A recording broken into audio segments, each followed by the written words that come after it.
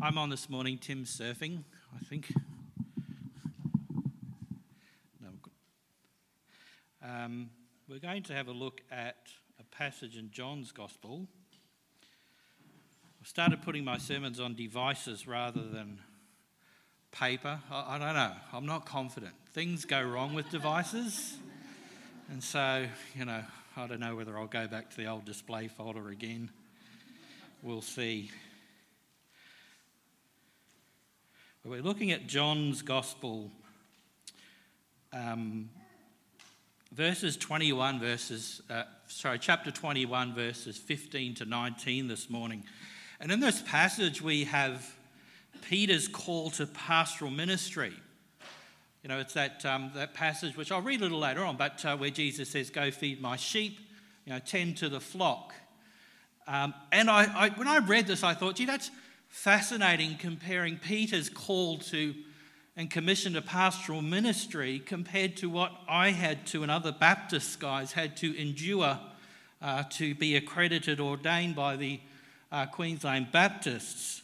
My journey included 3 years of undergraduate study, full-time at theological college, followed by postgraduate studies. This is the process, the steps that all of us went through. So 3 years full-time, 2 years part-time while you're ministering in a church, 12 months under an oversight team, 2 confidential interviews with the Baptist Union in which they ask you about your past and say they're going to put it in a file and put it away and lock that file. But just in case there's any legal action later on, we'll pull that file out again. One psychological consultation that went for 3 hours. It's not typically that long, but, Mrs. Mann, they needed an extended time there. And then we had 1 day of, we called them the 7 deadly doors. It was 7 interviews you had with the bigwigs in the Baptist Union over one day. The secret was, for me, we got through that day relatively easy because we took our little bubbies along with us, and most of them just wanted to cuddle and hold the baby and talk to us. So that was a good strategy. There was a medical examination we had to get through as well, annual reports, and a final interview with the ministerial committee. And this was to be ordained through the Baptist Union. And there were some guys who went through that entire process and were knocked back in that final interview. And so it was quite tough. And all of this was just to figure out if I was suitable for pastoral ministry, whether or not I was a committed disciple of Jesus Christ, that is, a committed, obedient follower, someone who is instructed by the Word of God, someone who seeks to imitate Jesus' attitude and his servant-like qualities, and whether I was a public devotee. Was I happy to proclaim my faith in the public context? Now, when I went through that, what I endured and my friends and fellow pastors endured back at that time was, I think, necessary and helpful.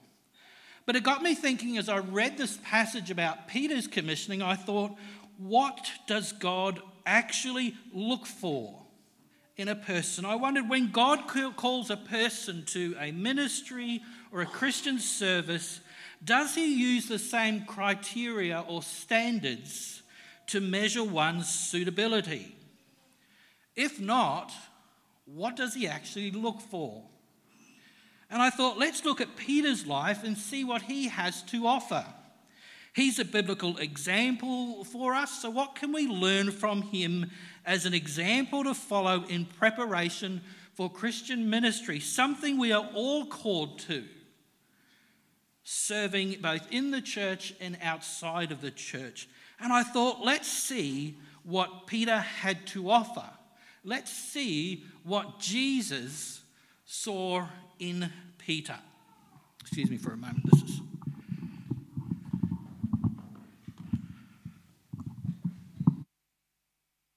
Okay, no, I just... So I thought, let's go first of all to Luke chapter 8. Now, you don't have to look up these passages. We're going to stick with John's Gospel. But I'm going to flick through some passages. Let's get a look at Peter. So in Luke chapter 9, verses 28 to 36, we have the Mount of Transfiguration, where Peter, James, and John accompany Jesus up onto a mountain to pray. And as Jesus prays, he's transformed before them, and Moses and Elijah appear with him in this glorious splendor. The appearance of Jesus' face changed, and his clothes, it tells us, became as a flash of lightning. And Peter is overwhelmed with this experience and says, "Master, is it good for us to be up here? Let us put up 3 shelters, one for you, one for Moses, and one for Elijah." And Luke explains in his gospel, he tells us that Peter really didn't know what he was saying. You see, Peter impulsively, without even really thinking about the implications of what he asked for, suggests that Jesus, Moses, and Elijah remain in this heavenly glory. But Jesus had to suffer. So Peter at the time may have thought it was a good suggestion, but he didn't really know what he was talking about. What about in Matthew 16 when Jesus asked his disciples who they think he is? And Peter, impulsive as ever, says, "You are the Christ, you are the Son of the living God," and Jesus commends him for answering correctly. He actually says to Peter, "That answer was revealed to you by my Father who is in heaven." Furthermore, Peter, "I tell you, upon this rock I will build my church." I think Peter must have been pretty impressed with himself with that answer. But then Jesus moves on to predict his death. "I must go to Jerusalem and suffer many things. I must be killed and on the 3rd day raised again." And Peter takes Jesus aside and kind of rebukes him. "Never, Lord," he says, "shall this happen to you." And what does Jesus say to Peter? "Get behind me, Satan. You are a stumbling block to me. You do not have in mind the things of God, but the things of men." Commended moments before, now corrected quite abruptly. He spoke without thinking again. He wasn't thinking about God's will or God's plan. But at least he got the first question right. He should have stopped there. What about when Jesus walks on water in Matthew 14? The disciples are terrified when they see Jesus walking towards them. It tells us they think he's a ghost. "Don't be afraid," Jesus said, it's just me. Okay, Jesus, still pretty remarkable scene. But Peter, surprisingly the first to respond, says, "Lord, if it's your will, can I get out of the boat and come to you?" Peter gets out of the boat. He walks on water towards Jesus. Then it tells us that he saw the waves and the wind, and he says, "Lord, save me." And immediately Jesus reached out his hand, caught him, and said to him, "You of little faith, why did you doubt?" Well, of all the disciples, at least Peter got out of the boat. At least he got out of the boat. What about in John 13 in the upper room where Jesus washes the disciples' feet? Motivated by humility, Peter declares, "No way, I'm not going to let you touch my feet. I'm not going to let you wash my feet." It's a servant position. That's a servant function. Jesus once again rebukes Peter and then explains to him the significance of what's actually happening. And Peter then goes to the other extreme and pretty much asks Jesus for a bath. What about in Matthew 26, verses 36 to 45 in the Garden of Gethsemane? Jesus takes Peter, James, and John a little further into the garden so that they may be with him in his moment of agony in the shadow of the cross. And he says, "Watch and pray that you do not enter into temptation." And what happens? They fall asleep. Twice Jesus asked them to pray, but they fell asleep on both occasions. Why? In Jesus' own words, he says to them, including Peter, "The spirit is willing, but the flesh is weak." Finally, at the Last Supper, in Luke 22, Jesus says to Peter, whose name is Simon, "Simon, Simon, Satan has asked to sift you as wheat. But I have prayed for you, Simon, that your faith may not fail. And when you have turned back, strengthen your brothers." Peter replies, "Lord, I am ready to go with you to prison. I'm ready to go with you to death." And Jesus says to Peter, "I tell you the truth, Peter, before the rooster crows today, you will deny you even know me 3 times. And that's exactly what happens.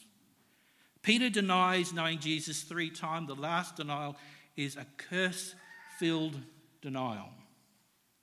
And Matthew tells us that Peter went out. He wept bitterly.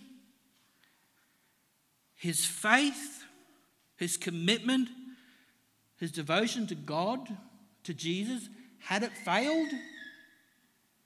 For Peter, absolutely.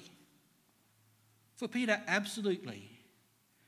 He had stumbled, he had made mistakes, he had acted impulsively, but now he had hit rock bottom. He went back to being Peter the fisherman. He went back to being Peter the fisherman. Was Peter a committed disciple? Was he a follower? A learner of Christ? Yeah, but he spoke without thinking, often. He didn't think about the things of God, often. He struggled with the imitation part. He has little faith. And he publicly was not a devotee, because when it came to the crunch, he denied knowing Jesus. That's not the kind of person you would invite to your church as your pastor. And the state that Peter would have been in, he wouldn't even have applied for the job. He had failed Jesus, he had disowned Jesus, and he had gone back to fishing. He gives up. Now, perhaps Peter is not the best example of what it means to be a disciple of Christ, called to serve or minister on behalf of God. Or perhaps Peter's pre-Pentecost experience teaches us that responding to God's call to serve him is not so much about what we bring to Jesus. It's not so much about our abilities. It's not so much about our strengths. It's not so much about our talents or even our limitations and weaknesses. Maybe it's primarily about God's commitment to us. Perhaps Peter's experience teaches us that success in ministry or in service is not about one's credentials, but about God's gracious enabling. Remember, after the crucifixion scene, we've just gone through Easter. After the resurrection of Jesus, but before his ascension back to his Father, Mary Magdalene, and Mary, the mother of James, and Salome brought spices to the grave of Jesus so that they could anoint his body. You remember that? And they find the stone rolled away, and an angel says to them, in Mark chapter 16, verse 7, I want you to listen very carefully to the angel's words. You are looking for Jesus the Nazarene, who was crucified. He is risen. He's not here. See the place where they laid him. But go tell his disciples and Peter. Go tell his disciples and Peter. He's going ahead of you into Galilee. There you will see him, just as he told you. Isn't that interesting? Make sure Peter hears about this. Make sure Peter knows that Jesus wants him there as well. And the disciples have just returned from a night of fishing in John chapter 21. Our passage for this morning, don't worry, that wasn't the intro. A more inductive approach this morning. They just come back from a night of fishing, and a stranger from the beach yells out, "Did you catch anything?" I thought we still ask the fishermen that question, don't we? Have you got anything? And they say no. The stranger tells them to cast their nets to the right side of the boat.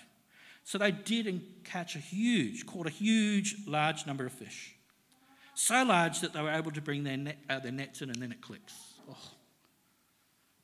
They recognized Jesus and they rushed to the shore. How would you have felt if you were Peter? How would you feel if you were Peter? The last thing he said about Jesus was, you denied him, using inappropriate language we can get from the text as well. They have breakfast together, and when they were finished eating, Jesus says to Peter, Peter must have thought, I'm in for a revin here. I'm in for a revin. Let's have a look at John chapter 21, verses 15 to 19. Just wondering if we could put that up on the screen if we have that text.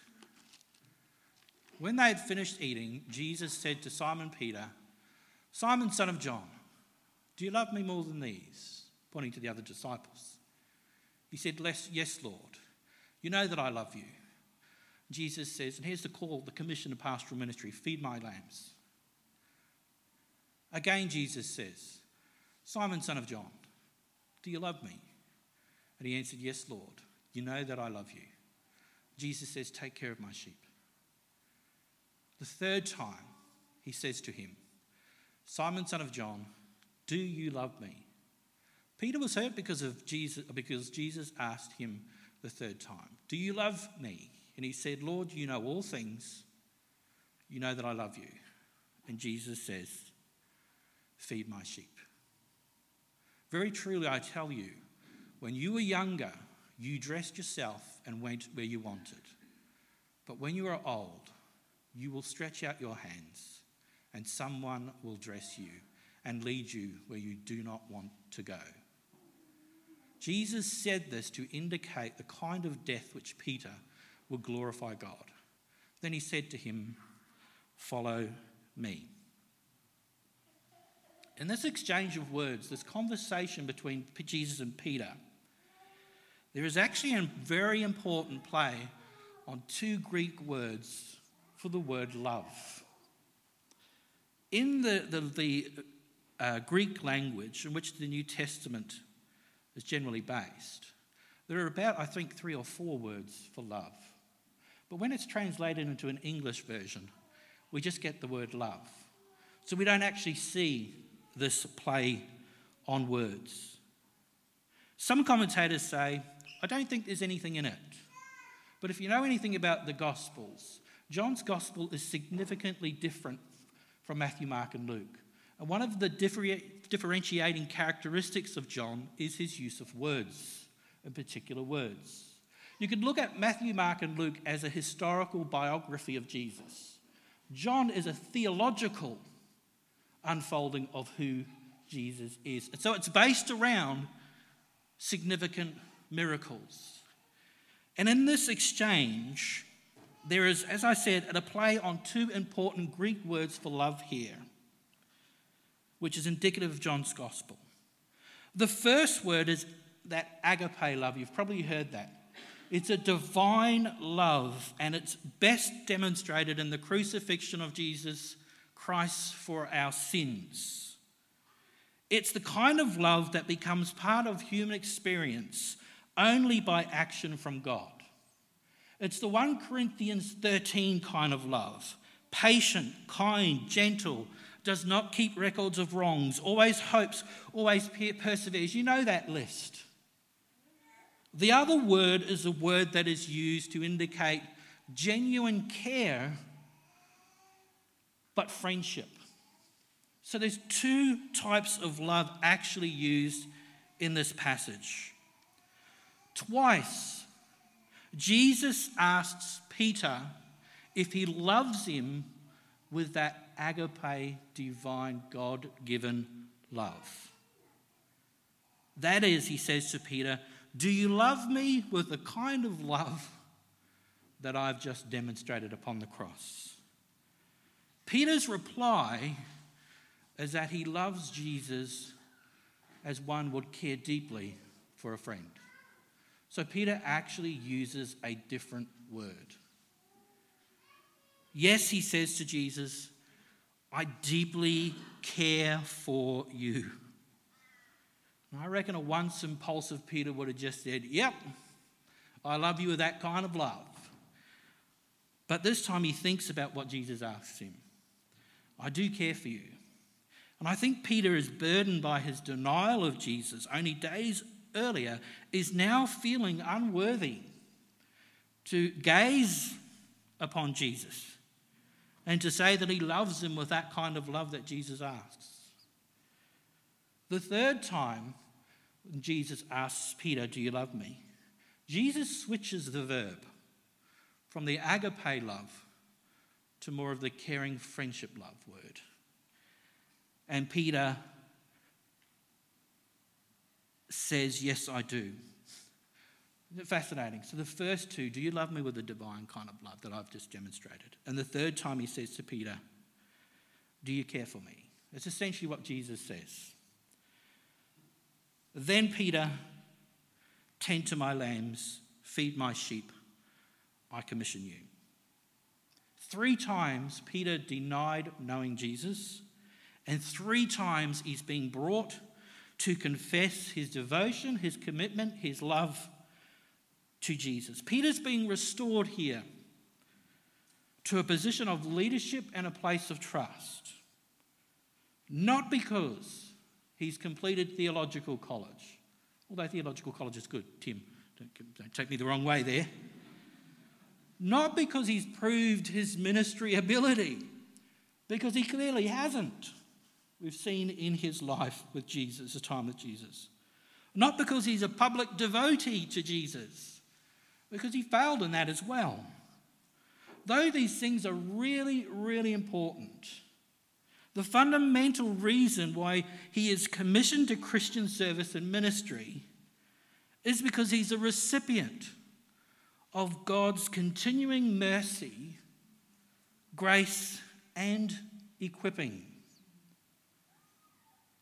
Jesus is facing Peter, I think, with his own limitations. And Peter is saying, I can't love you like that, Lord. I can't love you that way. And perhaps for the first time, Peter's actually being honest with himself, honest with his own limitations, and with Jesus. I can't love you like you're asking me, Jesus, but I can do this much. I can do this much. This is a humble self-examination. But now he's ready to entrust himself to Jesus in a new way, because he is acknowledging his lack of ability, which means he'll rely on Jesus' enabling to do what Jesus asks. There's an old story about a water bearer in India who used to carry 2 large pots. Not a true story, of course. It's like a fable to teach us a point. And on each end of the pole which he carried, he had 2 pots. One which had a great big crack in it, and the other pot was perfect. And he would go down to the river to collect, the servant, 2 full pots of water and bring them back to his master's house. It was a long walk back from the stream. And when he arrived, the pot with a crack in it only was half full. For 2 years this went on, and the bearer delivering only 1.5, the servant delivering only 1.5 pots of water to his master's house for 2 years. The perfect pot was proud of its accomplishments, perfect to the end for which it was made. But the poor pot which had a crack in it was ashamed of its own imperfections and miserable that it was only able to accomplish half of what it had been made to do. After 2 years of what it perceived to be bitter failure, it spoke to the servant one day by the stream. It said, "I am ashamed of myself and I want to apologize to you." "Why?" said the servant. "What are you ashamed of?"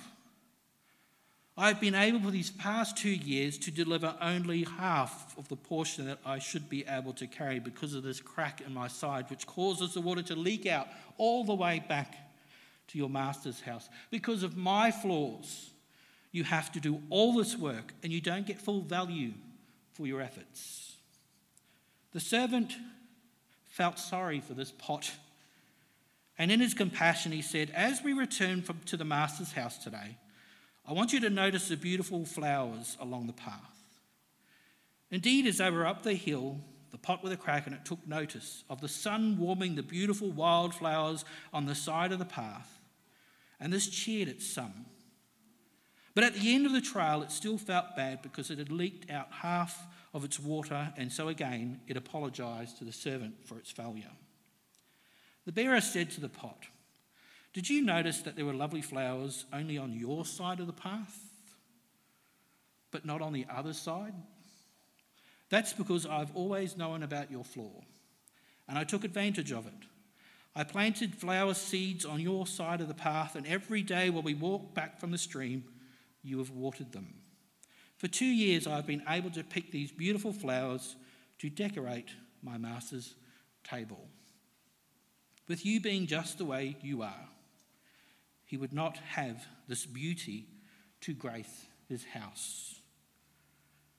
Each of us have strengths and abilities, but we also have cracks. We are pots with cracks that the Lord uses, even our flaws, to grace his Father's table. D.L. Moody said, "Our efficiency turns out to be a deficiency unless we have God's sufficiency." Our efficiency turns out to be a deficiency unless we have God's sufficiency. Peter needed to be restored and forgiven, but he also needed to know what he could not do to fulfill his calling as a disciple and a pastor without total dependence upon Jesus Christ, to graciously work in and through him. Although he knows he's unworthy, Peter, to follow and serve Jesus, and he knows that he cannot do what Jesus asked him to do, he still humbly obeys. You see, the key to the text, I think, is it's not so much about Peter's ability or lack of. It was about Jesus' commitment to Peter the whole way along, and Peter's offering of himself to Jesus in humility and dependence, not on self-reliance. And it's the same with us. When it comes to Christian service, it's not so much about what we bring to Jesus that really matters, but rather his grace and what he commits to do in and through us. Remember Jesus' words to Peter? "Peter, I've prayed that your faith may not fail." After Peter is filled with the Holy Spirit, at Pentecost, we see a different person. Not perfect, but a different person. We see a person whose heart is devoted and dependent upon Jesus. We read of incredible ministry, of one whose spirit is willing, and so is the flesh. An evangelist in Rome who gave his final witness, if history is correct, of his love and loyalty to Jesus by being crucified on a cross, his arms stretched out as Jesus had told him.